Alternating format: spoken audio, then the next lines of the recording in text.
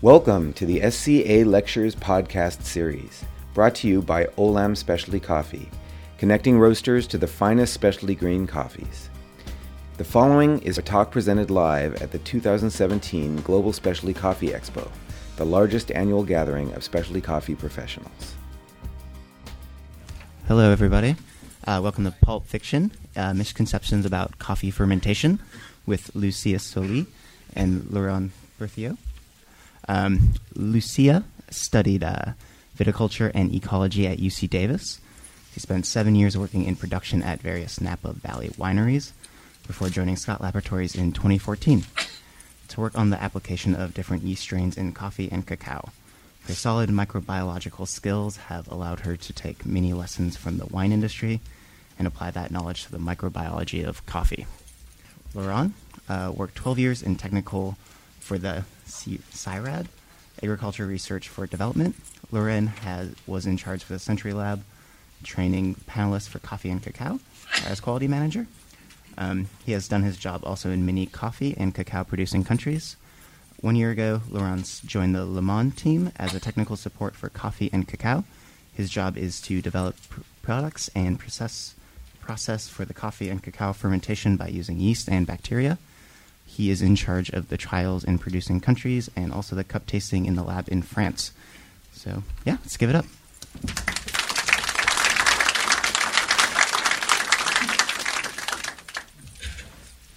I'm so excited to have so many people here. This is amazing. Thank you guys for coming and being interested in fermentation and learning about what we're doing. So Laurent and I do very similar things in different parts of the world. So I focus my trials in using inoculated fermentations in the Americas, and then Laurent does similar work in Africa and Indonesia, and recently India. So we're going to talk a little bit more about how we got these strains, how we're using them, and then hopefully get through it pretty quickly so we can just get questions from you guys. Go ahead. First of all, I'm very sorry for my English. I'm French, so I don't speak very well. Okay, we're going to try today to make a small explanation of what are yeast, how we can use it, how we can help in fermentation for coffee application. I'm not a microbiologist, but I'm going to try to explain you how does it works and how we can use it well. I would like to explain what is fermentation first for different people around the world. I'm going to make three groups. The first one is about growers, buyers, roasters, and consumer. The second one will be the coffee institutes around the world. And the last one, the microbiologist. You will see that all that guy talk about fermentation, but they have not exactly the same definition. Okay, let's start by growers. What they call fermentation is the action they need to remove the mucilage after the pulping. Fermentation step is really depending on the knowledge of them and also what the buyer wants. Thanks to that, we have seen the evolution of fermentation process to make unique coffee profile, like honey, fully washed, anaerobic condition for now. There is no limit to the imagination of that people. As I said before, fermentation is commonly known for mucilage removing, while aroma and cup tasting come mostly at the second plan. This is for farmers. What about buyers and roasters? They have generally the same objectives: having a good coffee without any defects, with a consistent cup year after year. For them, fermentation is a small part of the quality they expect. Most of the time, fermentation is a problem for them because of the water pollution or consumption, but necessary to have the best quality as possible. The control of that step is important, and they try to find the best way by making different trials of fermentation with their partner in producing country. What about consumer now? Unfortunately, most of the consumer don't have any idea that there is a fermentation in coffee processing. And before we went any further, sort of made this slide, like Laurent was saying, fermentation means a lot of different things to different people at different parts of the process. So when we talk about it and as we move forward in terms of the application and the trials that we did that I'll show later, we're talking about this step where the cherry has been pulped, so the skin has been removed. There's still mucilage attached, and the fermentation is either done dry, so the tank where there's no water added and it's just the mucilage, the parchment in the tank, or it's been submerged, completely covered with water, and then it's either washed, or you could potentially not wash it and do maybe like a honey style. But this is the part where we're applying the yeast. So it's immediately after pulping, and then there's some amount of contact with the yeast and the mucilage, whether it's 12 hours, 36 hours. Most of our trials focus on 12 to 36 hours. And then, like I said, it's washed. So we're not, at this conversation, talking about the dry process, the naturals, and we're not specifically talking about honey either, or removing the mucilage mechanically. Yep. And the other thing we wanted to make clear was that sometimes in our trials, like I said, Laurent and I do a lot of these all over the world, and we have our samples, and we talk about, we want to see the difference that the yeast has made. And so sometimes we notice that the samples were being labeled, the one with yeast and the one without yeast, as, you know, the reference, as the control.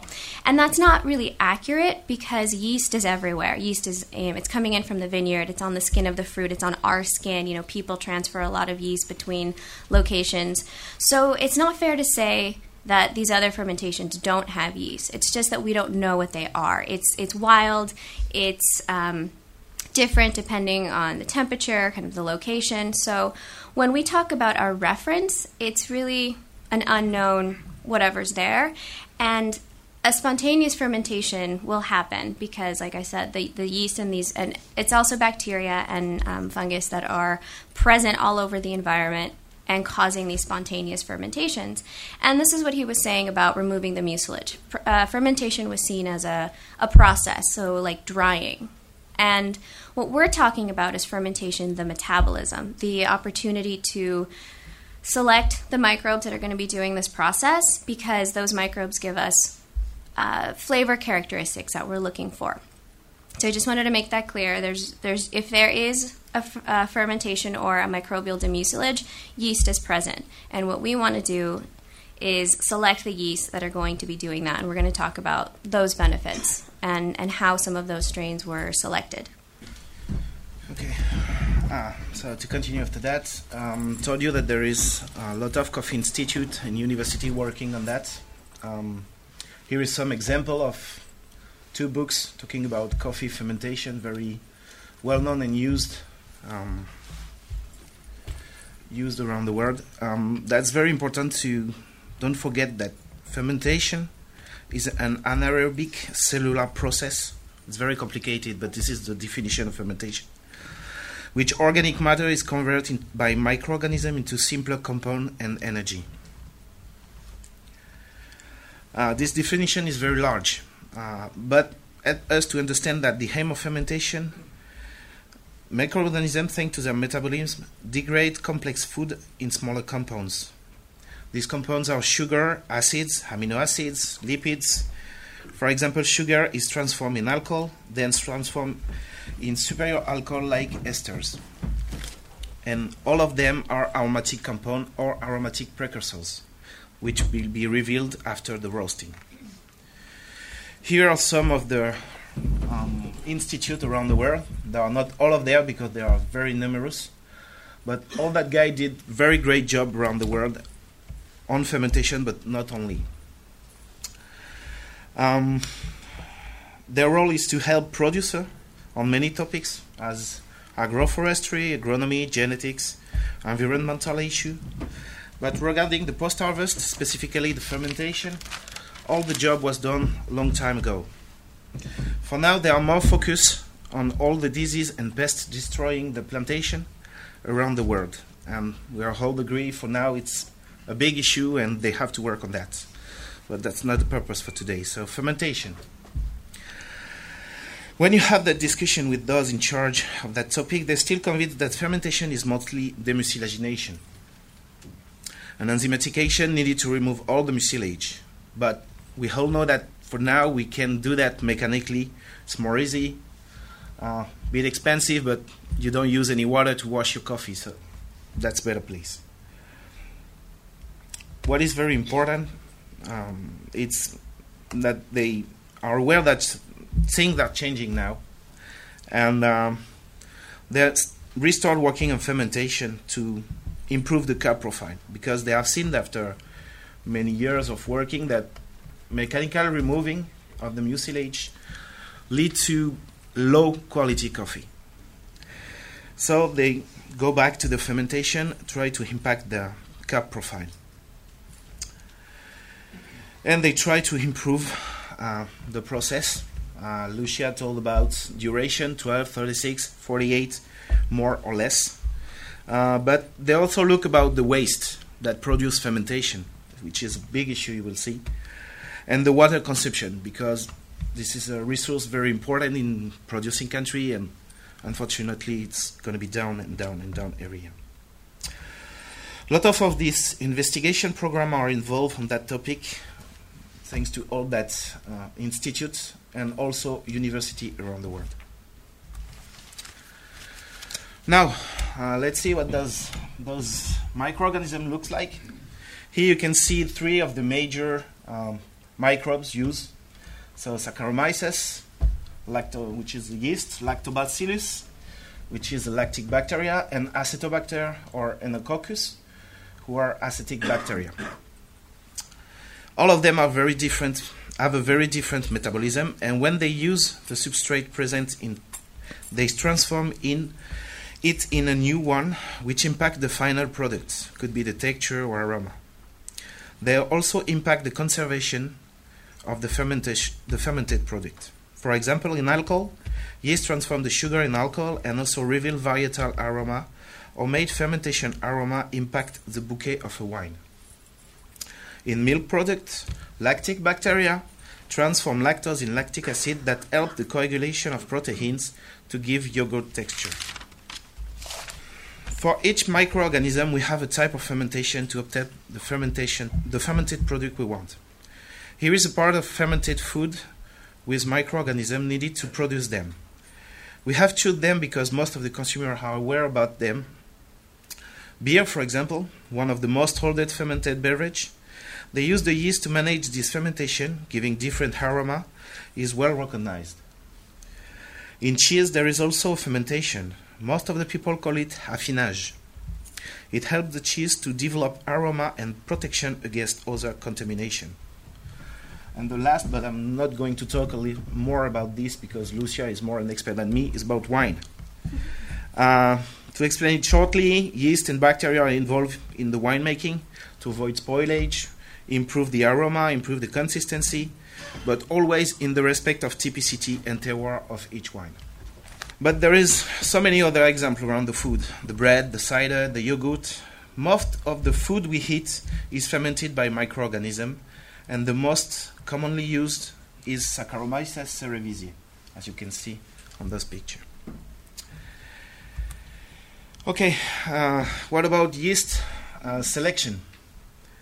So this is a very short graph of how we select a yeast for depending on the on what you want to make with her.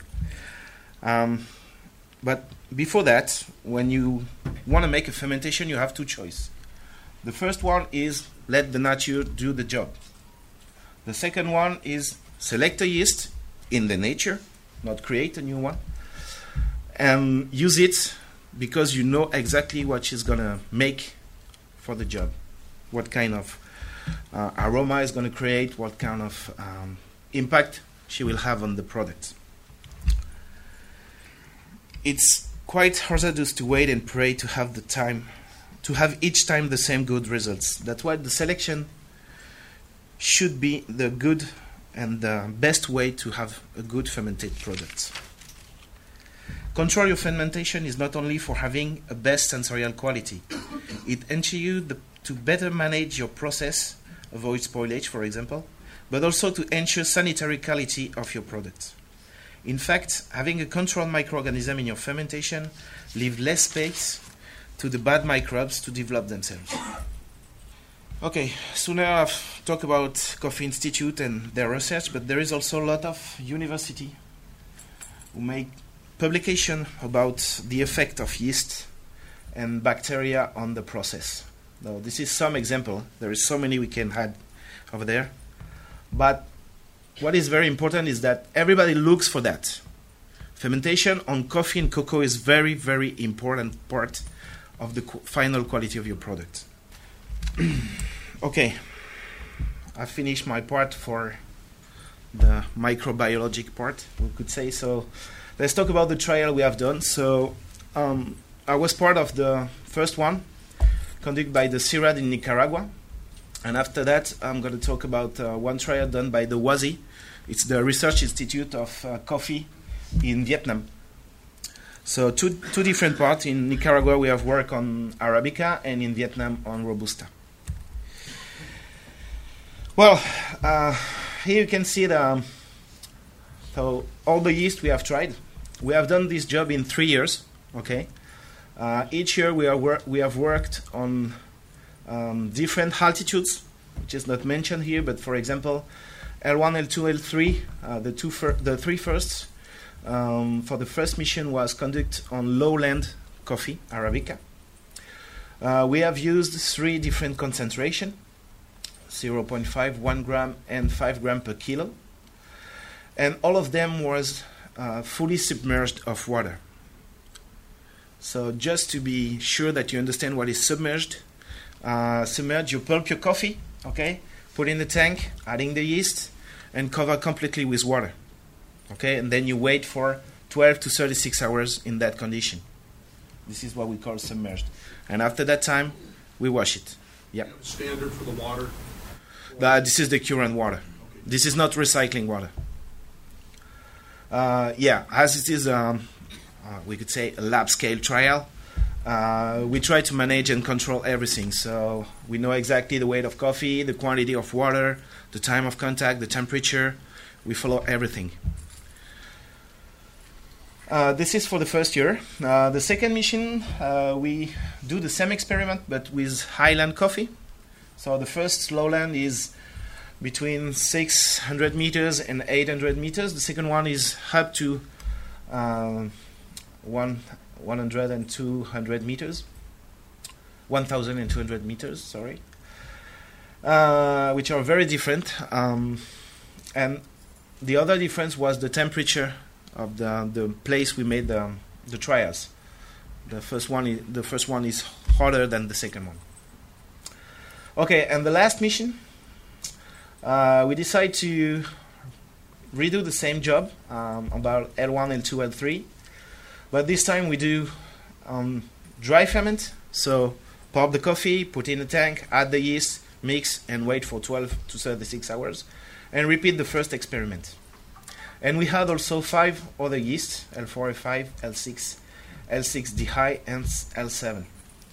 And we have followed many parameters. Here are all the parameters we have followed. So during the fermentation, we look for the pH and the temperature, which are for us the one of the parameters you can follow to see if there is any efficiency of your fermentation. But we look also of the efficiency of the mucilagination. How we do that? Mostly how producers do that. You put your hand in the tank, then you put out some beans, and then you scratch it to see if there is any mucilage removal on it. After that, we brought some samples in France, in my lab at this time, to make the sensory evaluation, and also to look for the chemical compound. What's the idea about behind that is that we want to see if the yeast can modify the biochemical compound in the bean. We don't want to modify the coffee, just want to see what is the impact. And we have also done the volatile organic compounds. I told you a few slides before that esters are produced during the fermentation, so we want to see if those esters are present in the coffee. First, let's talk about pH. So as you can see here, this is the first experiment. So you have the different yeast and the different concentration. So you will see that for all the trials with yeast, the pH is lower faster. So what it's going to say is that the demucilagination seems to be more fast and efficient with the yeast. But also at the end, you see the pH is a bit higher than the final one. So this is not a big, how could I say that? The pH at the end of the coffee is not very important. What is important is to see how fast it goes down. Okay? The more fast it goes down, it means the more fast is the demucilagination. Lucia will tell you after that in some of her experiments, the fermentation, how they call in the fields, is much faster with the yeast, but you will see that after. Let's talk about temperature. So this is the same experiment, and as you can see that every time after 2 hours of fermentation, the temperature is very, very higher compared to the control. So you could say it's not a huge difference. You will see there is 1.5 degrees. It could be not very impressive for you, but remind that we are in 45 kg, so this is a very small quantity. If you do that in the tank, you can reach more than 5 degrees of difference. What does it mean? Simply that as you increase the temperature, you decrease the pH, so it means that you have microbial activity inside your tank. So yeast are active and do the job. I told you about biochemical compounds. Here are some of family we have followed. And this is on the last experiment on the 36 hours fermentation. You see that there is not significant difference between all of the trials we have done compared to the control. It simply means that on that type of compounds, we don't have any impact. You are not going to have a coffee with less caffeine if we use yeast, for example. This is just an example. We don't reduce the lipids. We don't reduce the sucrose. It means that all the compounds to make the aroma, remind what I've said before, are there. So now let's see about those aroma. This is the interesting part. Here we are after 12 hours. Esters are a part that we follow because most of them are responsible of fruity flavored notes. So aldehydes and esters are the two components very interesting to see. You can see that L2, for example, this is the green one, give very high difference compared to the control. I remind you that the control is spontaneous fermentation. Okay, there is yeast inside. Not selected yeast, but there is yeast inside.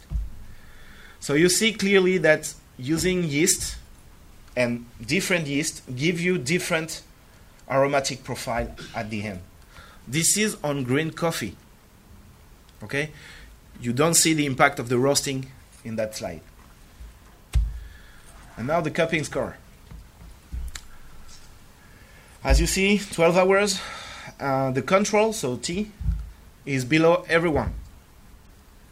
It means that and we have also different score at the end. So we could say that selected yeast in that part give a better cupping score on the SEA scale. Now for 36 hours, you see that every time we are up to the control also. But if you remind the previous one, which is 12, you see that there is some of them who don't change the quotation or very low. It means that each yeast, depending on the time of fermentation, is going to express herself differently. It means that it's very important to give time to the process. As I told you before, there is an acidification. There is an increase of the temperature, mean that the mucilagination is faster. But never forget that if you want some aroma, you have to wait enough time to create them. Let's talk about Robusta. So, completely different. We have only tried 2 different yeasts, L1 and 2, which are exactly the same that we use on Arabica. The quality is less, 30 kg, and the concentration is unique, 1.5 gram per kilo. And we have done 2 processes, submerged, or we could say dry or pulp natural. This is not exactly dry how we understand that.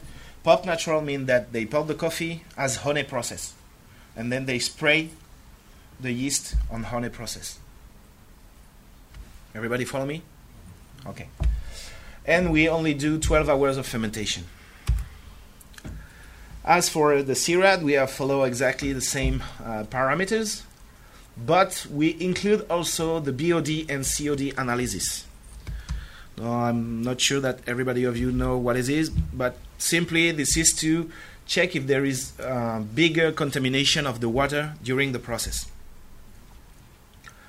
For that part, I'm not going to show you all the results we have because most of them are quite similar.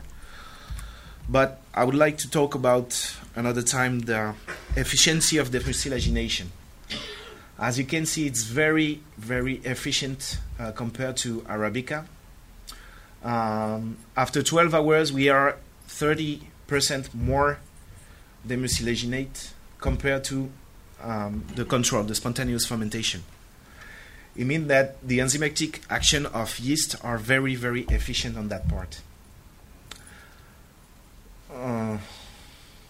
How do they do that? They try to make scientific analysis of the demucilagination. So they took 50 beans of Robusta in the tank, and they look on each one, how is it easy to remove the mucilage with the hand. They make the count, and then they have the percentage. You see that dry or submerged don't have a huge difference when you add the yeast. Okay? That's very important to notice that. Now, about the cupping score. So, at any time, using yeast give better score, but submerged give higher score for the 2 yeast. It means that when you submerge your coffee inside, yeast have an action, but seems to be more efficient underwater. Maybe due to the homogeneity between the middle of the yeast and the bean. Okay, so if you summarize a little bit all of that, the positive impact of the meal. First, you avoid defects. As you have seen for Robusta or for Arabica, you increase the cup score. There is no defect showing during the cupping. No over fermentation nor potato flavor, or I don't know what were. It helps also to make the work easy. I told you that the demucilagination is faster. It means that the washing will be faster also, and you are going to use less water to wash your coffee at the end. So that's the water saving, very interesting. On the cup quality, I don't show you the results, but all of the trials done were done in replicated 3 times. And what is the most important is the consistency. You cup the coffee at different time, and every time you have the same cupping score at the end. That's very, very interesting. And also improve the cup quality. So to conclude, for my part, fermentation have a huge impact on the cup score. If you compare non-fermented coffee, fermented coffee, you will see anytime a difference. If you compare dry process, submerged process, you will see a difference. So my final sentence would be, it's better to select your yeast to make your fermentation. Okay, Lucia.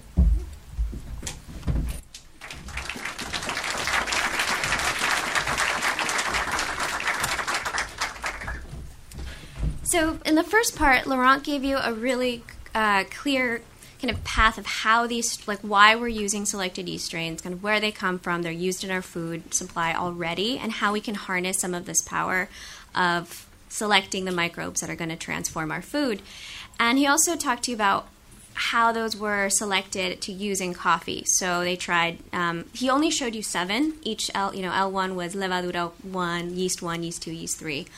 But they've tried several yeasts. Those are just the ones we decided to show here to say these performed well after 12 hours, they performed well submerged, and then they continued to kind of be selected. Started out with, let's say, 50, and then 20, and then 10, and then we've taken a couple of those and made larger trials. So the data that Laurent showed you were on 30 and 45 kilos.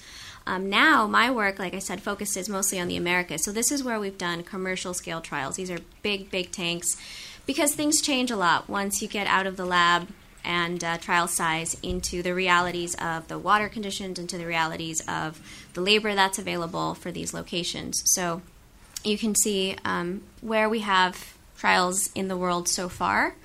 And I'm going to talk to you specifically about 3 places, like 3 very different ways that we can use the yeast at the mill level. And so these are studies that I did the last couple of years, focusing Guatemala, El Salvador, and Honduras. So these countries are clearly very close to each other, and you'd think they'd be very similar, but we can use yeast in a very diverse way. So when we're talking about the mill, other things have a big impact on how the yeast are used. So the water, is it clean water? Is it coming from a spring? Is it rainwater? Or is it recycled water? That impacts the yeast because it's, you can think about the competition of water that's been recycled starts to build up its own microbes.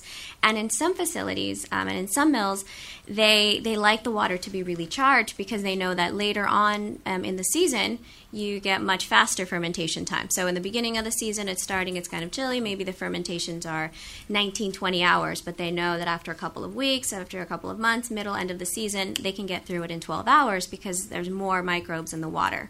So knowing that affects our yeast dosage because we're competing against that. Our tank space is a potential bottleneck because, like we said, we can do this contact for a long time. We can remove the mucilage as quickly as 4 hours if it's hot, or we can continue and leave it for, I've done 72 hours with good results. So that's really leaving you that room to say, it could be a bottleneck because maybe you don't have the tank space. You need to turn it over. The cherry's coming on the truck, and you don't have 72 hours. You really need to get it through there because it's going to spoil on the truck. So that's another consideration. Again, the temperature impact. So are you a really high elevation mill where it's freezing and things take a long time? Or are we at lower elevation, it's warm? One of these is done in El Salvador, and it's we've had some 90-degree days. It was very warm very quickly. So that impacts the yeast metabolism as well. Process time, if, like you said, if you don't have the labor, the people around to turn the tanks, maybe the fermentation ends at 2 in the morning, but no one's there, and you have to wait another 8 hours for people, that's where you have some potential defects without our yeast. So that's what we're talking about. This is places where we can have an impact. And then quality. At some places, quality, because they're just selling parchment, it's more about the efficiency. Like, if I can just remove my mucilage really quickly, then I can move on. No one's going to pay me more if this is an 80 or if this is an 85, because they're not checking at that point. So there's all of these different applications. And how do we use the yeast? It sounds very, I think, esoteric, but what we need really is a scale. We need the yeast. So this is one that we've used. It's called SEMA. And it comes in a freeze-dried powder. I usually bring it in my backpack, and it kind of looks like coffee. Clean water for this stage. We really want to give the yeast the best opportunity. So if we require clean water to rehydrate the yeast because it's freeze-dried, but then in your mill, if you don't have clean water all the time, we're trying to work with the dosage to compensate for that. We need a kettle to heat up the water because right now the yeast needs slightly warm water. It's kind of like us. You don't want to be rehydrated into a freezing cold bath because it'll be a temperature shock. And then we'll mix, and then we'll add to the tank. So, like I said, we'll weigh out a little bit of yeast, add some warm water to rehydrate, and wait 10 minutes, let the yeast wake up because they've been frozen, and then add it to meat immediately after removing the skin. And then other things that really affect how how effective our yeast are is the ripeness, because the yeast eat sugar. So if you can see various stages of green, kind of mixed, and really ripe fruit. So that affects the metabolism because it's a sugar source. So if the yeast don't have a lot to eat, they're not going to be as effective as when they do have more resources. And it's not just the sugar. We also want, other nutrients, nitrogen. There's other things that the yeast need to be really happy and effective. Refractometer to know your control when you were starting your process? No, so these are, I would love to, and I do bring a refractometer to gauge for the fermentation, but not to check the starting Brix necessarily, because it's really difficult. As you see, when we check the Brix of the fruit, we're really checking one or two cherries, but it's not a homogeneous mass. Strip harvested, yeah. If it was strip harvested, that could help. And yeah, that's a really good question. We're looking into ways to have a better starting point, but like I said, like what? Huh? Maybe I can answer the question, Yeah. because I've done that. I've done that in Laos. I'm looking for. They only do strip picking, but anyway, if you look for the coffee coming, your Brix, if you look in the refractometer, could be between 14 to 22. And it doesn't depend on the color of the cherry. I've made the trial with very purple, very red, or pink, or yellow. Every time it's different. There is no one color for one Brix. It doesn't work. Yeah, that would be great if we could. It's kind of one of my personal missions, instead of also using the word fermentation a little bit more accurately, also understanding what Brix is measuring. And, coming from wine, it's a shortcut for sugar, but it's really measuring density. So like Laurent said, there's many different cherries that can have the same density but very different development. And what we want is a flavor. And so the sugar is important for the yeast, but at this point it's very difficult to measure. So we're looking at, and so this is it, what I wanted to say to your question is I call it customer service instead of research, because I get invited to these facilities that want to work with me. I'll bring the yeast, and then I work with whatever conditions they have. It's very difficult to impose what I wish I could have in a perfect trial, and having clean water and sorting, separating by cultivar and exactly 12 hours, because if there's no labor or if there's more fruit coming, we got to deal with those realities. So I would love to do that. But this is mostly explaining the things that affect the results. So our starting material, the ripeness, and if they're sorting. Like I mentioned, the water. This is a very extreme example of water that was recycled. You can see how it's a very extreme example. But this is the water that they use to depulp. And you can imagine that water, it's not necessarily that it looks dirty, but it's that there's a lot of microbial activity in that water. There's a lot that you're inoculating the incoming cherry with. And then the last one, you can see a competition. One tank is used a lot. One tank is not used as often, depending on how much fruit arrives that day. So you can imagine if you ferment in one versus the other, you're going to get different flavors, because there's, in the one on the left, different things live there. Concrete is very porous, and microbes are very small, and they hang around for a while. And so that's what I'm talking. When I say competition, I mean the native microbes, the wild microbes that are found there, competing against the yeast that we're trying to introduce. So these are all things that give us different results, and why it's very difficult to do this scientific research in a large-scale trial. So these are the best practices that we've talked about. These are the things that I try to keep consistent, is the submerged method, because if it's possible, if there's enough water, because we get the consistent environment. So if you have these really, really large tanks, you can imagine maybe they're hit by the sun, so the top is a little bit warmer than the bottom, and that creates a different kind of microclimate for the yeast and bacteria to live. And every time you have a really large mass and you don't have homogeneity, you're creating different homes where things can live, and you're creating very different flavors. So submerging the fermentation allows us to try to homogenize one more way. At least we get more even temperature throughout the mass, And also the yeast can't move by itself, so the water helps the yeast kind of get all the way around to where the sugar is. Cover is not super important, but we like to in terms of controlling the temperature and preventing other insects or other things from falling in. And we're measuring, so what I measure is the pH, the Brix, the starting temperature, and then the sensory. It's really important to start smelling it because the coffee is going to absorb those flavors, and so we want to make sure that they're still good. So we're just kind of recording data at this point.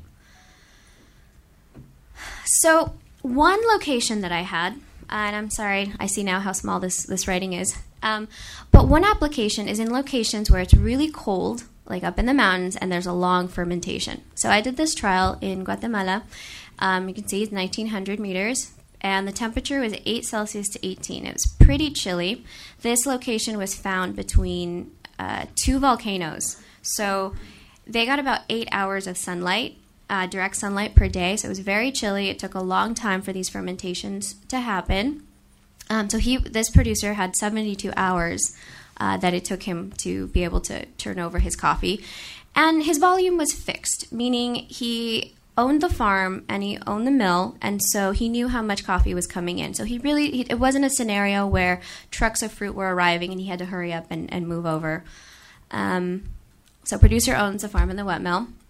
We tried a yeast we call Oro, and now you can see the batch size. We've moved up to a pretty substantial tank, 2,000 kilos of cherry. His varietals were Bourbon and Caturra, and I did this in February of 2015. And his objectives were, he had a lot of water, that was fine. He had a lot of tank space. He wasn't waiting to turn over tanks. The temperature was an issue because it was cold, and he was just waiting a long time, 72 hours process time. The labor was not a problem. He had a crew. And his quality, he wasn't really looking to increase quality. He sold his coffee. He was happy with it, but he was waiting 72 hours, so he was wondering if there was something we could do. So maintain his quality, because it was good, and reduce the processing time. And why wouldn't anyone want to increase their quality? I think that's a little bit maybe confusing, but for him, he already had his coffee pre-sold. So if he sold them coffee, if he put in more energy to get better coffee, he wasn't necessarily going to be compensated for it because it was already contracted. But he did want to maintain quality, and if he could help his process by reducing the time, that would be a win. So what we were able to do with this inoculated yeast was we were able to reduce the water. And he wasn't necessarily looking to do that, but it was kind of this unintended benefit because what happened, as Laurent showed, is the yeast is really, really efficient at removing the mucilage. So he had the situation where it was freezing cold, and it took 72 hours to remove the mucilage. So he was washing the coffee. And after that, the water was so cold coming from the mountains that sometimes the mucilage would congeal back on. And he would have to use extra water to continue to wash it off. It was very frustrating for him. So because the yeast was able to really break apart, it's kind of like, marinating your meat for like 24 hours, just falls off the bone. That's the scenario that he had in the tank. So he was able to save water by not needing to double wash because of the mucilage coming off so quickly.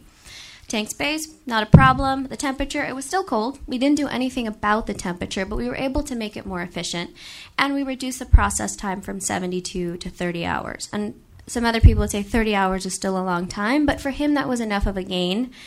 And it helped have consistency in his coffee. And we maintained the cup score. We didn't affect and we didn't decrease the quality that was coming. We were just able to speed up the time a little bit. So that's one application of how we used it.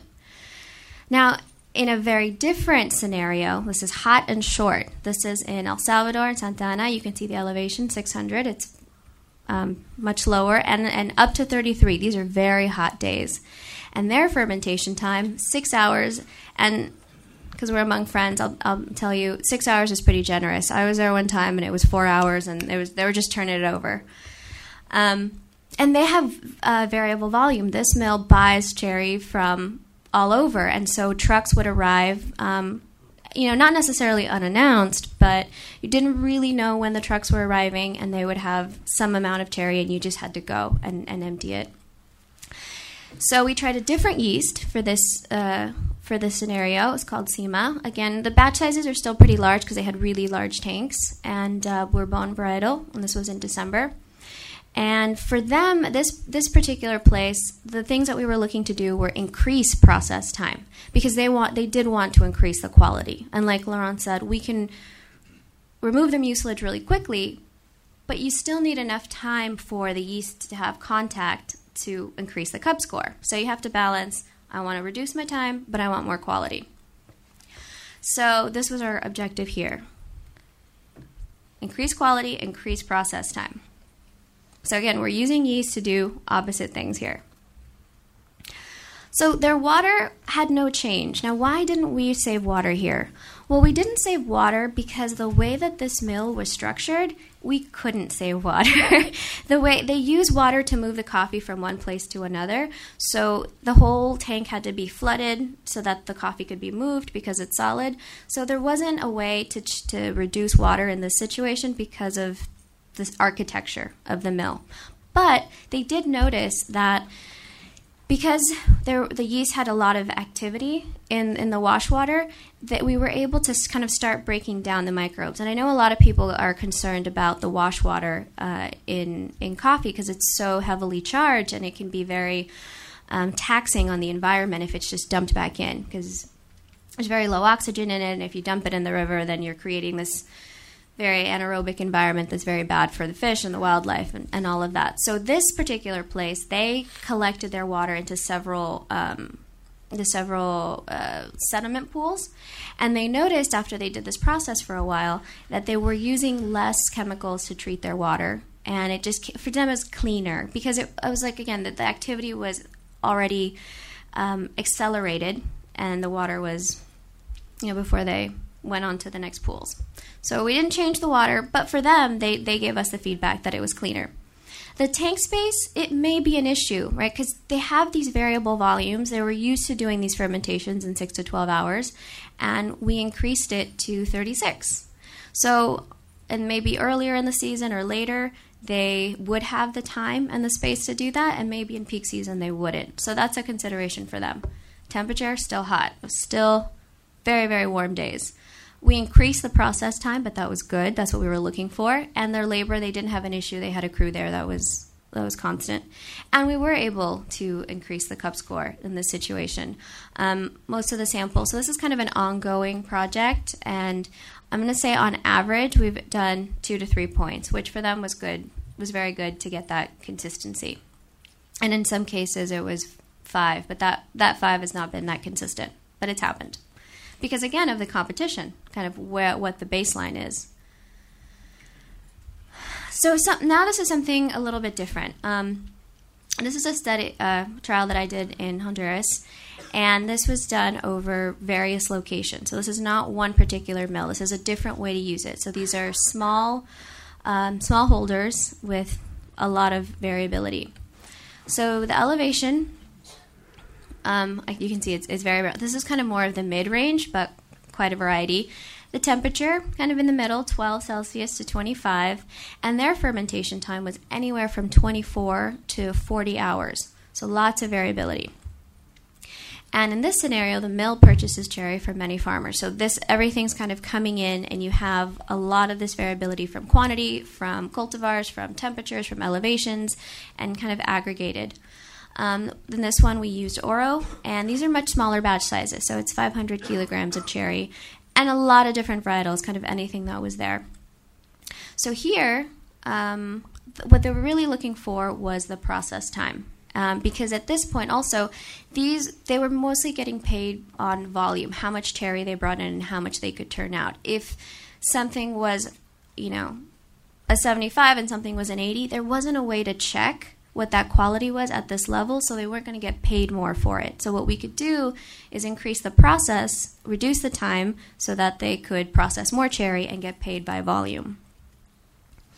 So increase uniformity and decrease processing time. So here, the water was actually a big issue, and we were able to reduce the water significantly because of the washing step, because it was removing the mucilage very quickly, very completely, and it just took very little water to clean out the last little bit. The tank space, we got consistent turnover. The temperature was still variable. We reduced the process time by 30%, so across the board. So whether it was taking 24 hours, we went down, and if it was taking 40 hours, we still brought that down. Flavor was okay, and then the quality actually increased because we were able to prevent defects. Now we're getting more uniformity, and at this particular location, the farmers got paid by, actually it was visual, so the parchment looked really pretty, is what they told us. We were just trying to, we have our goals looking at process time and some flavors, and they said, "Oh, this was great. We're so happy. It looks white, and it looks pearly white and pretty," and yay.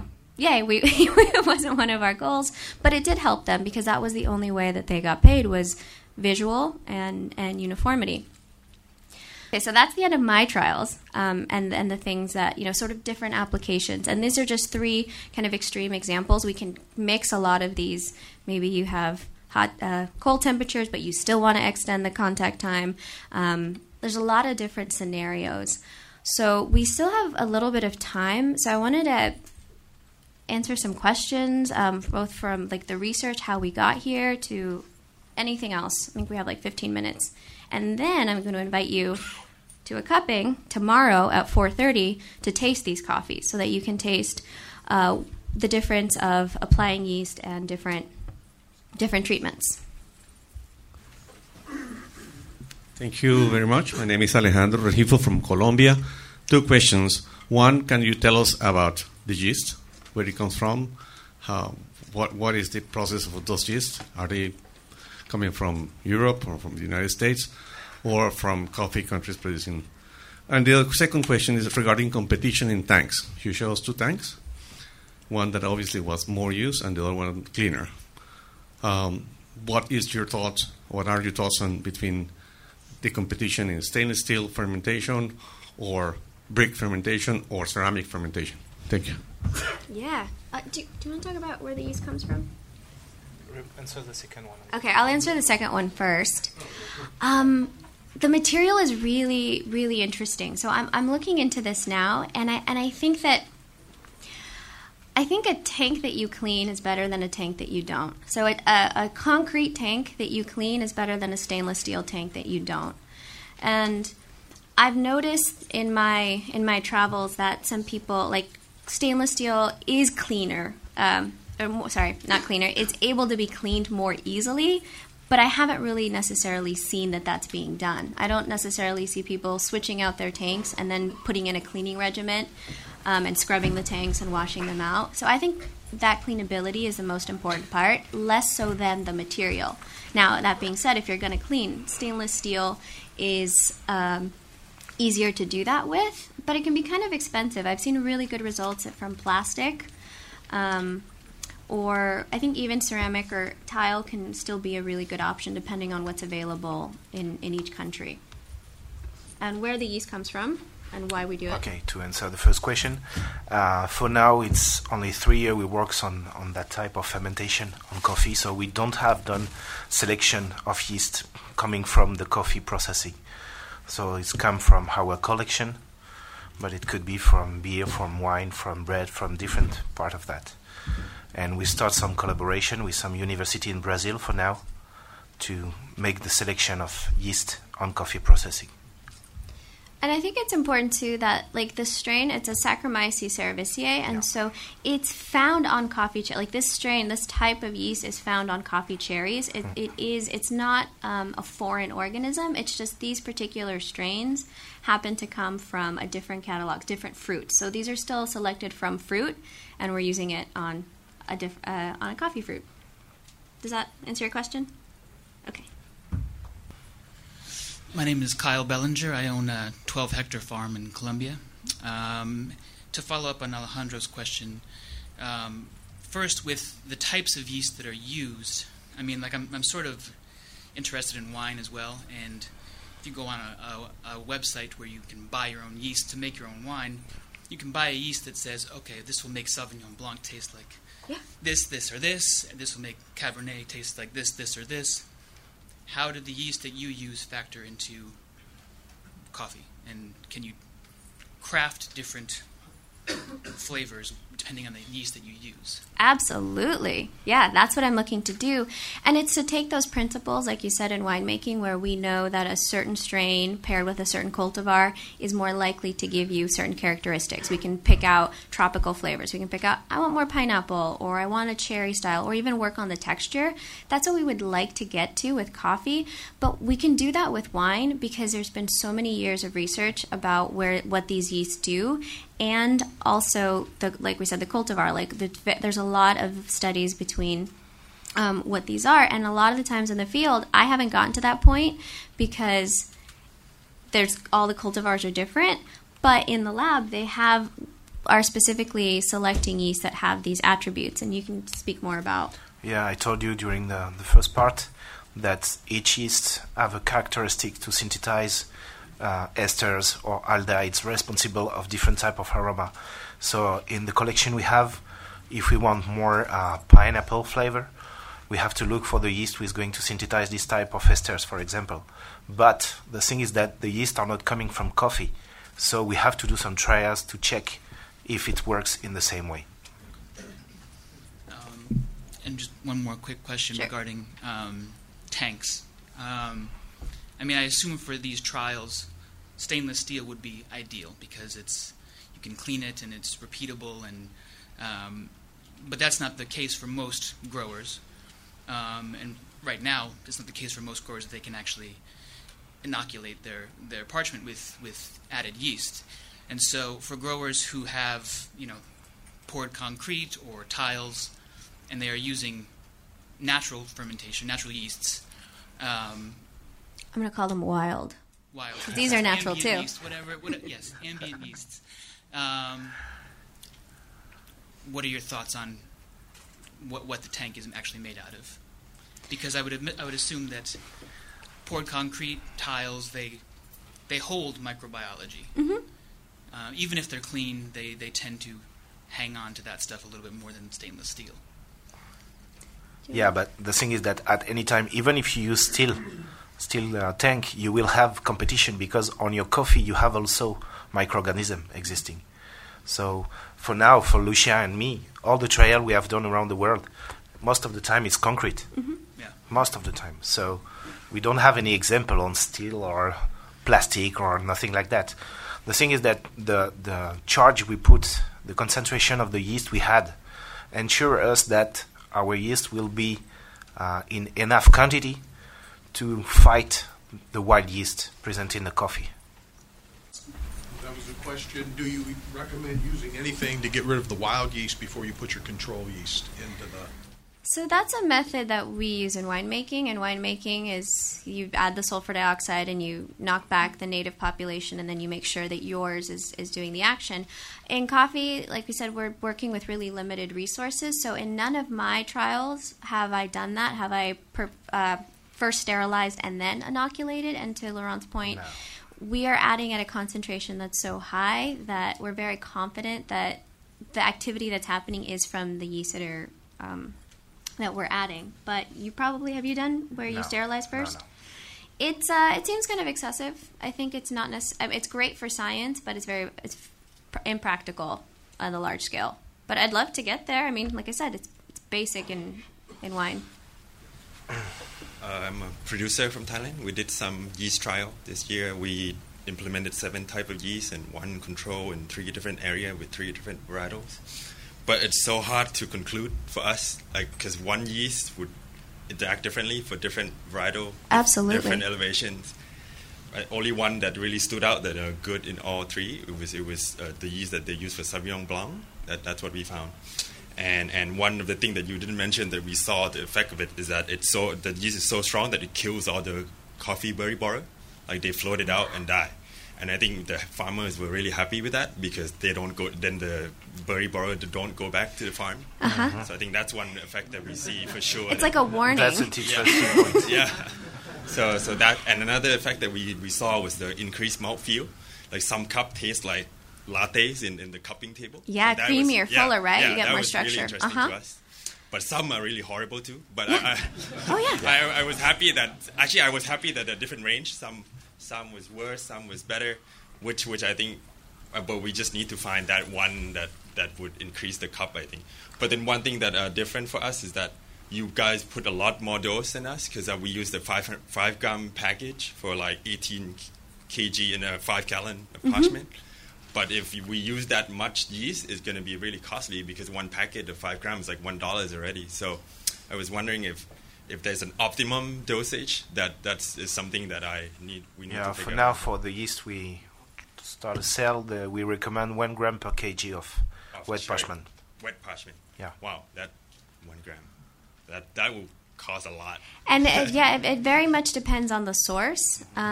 Different yeast cost different amounts, and right now one of our challenges is just shipping. Shipping is very expensive. So I'd like to get to a point where yeast is more readily available, and that will significantly bring down the cost, and then also buying in bulk. But I want to thank you for sharing your experience, because a lot of the information that we're getting, like I said, we have our goals. Like, we were looking for flavor development, and it's only through the sharing that we found out there's an impact on the coffee borer beetle, there's an impact on the look of it, there's an impact in all of these different places that we weren't looking. So thank you. Oh, and another one was it reduced the vegetal, the greenness of fresh coffee. Yeah, we've gotten that comment too. Yeah. Great. And I just want to say, to your point, it's you're trying so many different yeasts, and I think that's great. And it's not about finding the one. I think it's about finding several, so that you have choices to make your coffee, in different ways. And it's about giving you a toolkit that you can not just make one type of coffee, right? And another one, sorry. It doesn't really fit the description, like the taste. If it's like pineapple for Sauvignon Blanc, it come out completely different. Right. It will depend on the coffee variety, maturity, and many things. This is not only the yeast. Yeah. Yeast is just going to reveal what is in the bean. If you don't have the precursor always in the bean, you don't go to reveal it. We don't modify with the yeast. We just help. That's it. Can you expand on that? Sorry? Can you expand on that idea? Can you expand a little on that idea? Well, I think what he's saying is that, yeast is not, it's not magic. So the yeast is the process of creating these precursors is a metabolism. So it needs to eat the food to create these flavors. And if there's no food, it's not going to do it. So if a yeast that we know is likely to create esters that are pineapple or tropical flavors, just because it's supposed to do that doesn't mean it will if there's not enough enough minerals or a right sugar or kind of other parameters like that. So it's not going to give you something that's not that's not inherent in the working with the varietals and what's available. Question? Is there any effect, or is this accounted for at all when you use external source yeast on organic certification for coffee? I don't really understand. Are you saying in terms of the organic certification? Oh, process, would it change somebody's organic right. certification if they use these yeasts? Well, our yeast Yeah. are organic. Yeah. So we have certified organic yeasts that are available, but also typically in the use in the EU and in the United States, most of our yeasts are certifiable in products that are then labeled as organic. Okay. So So they're there's- NOPDs. Okay.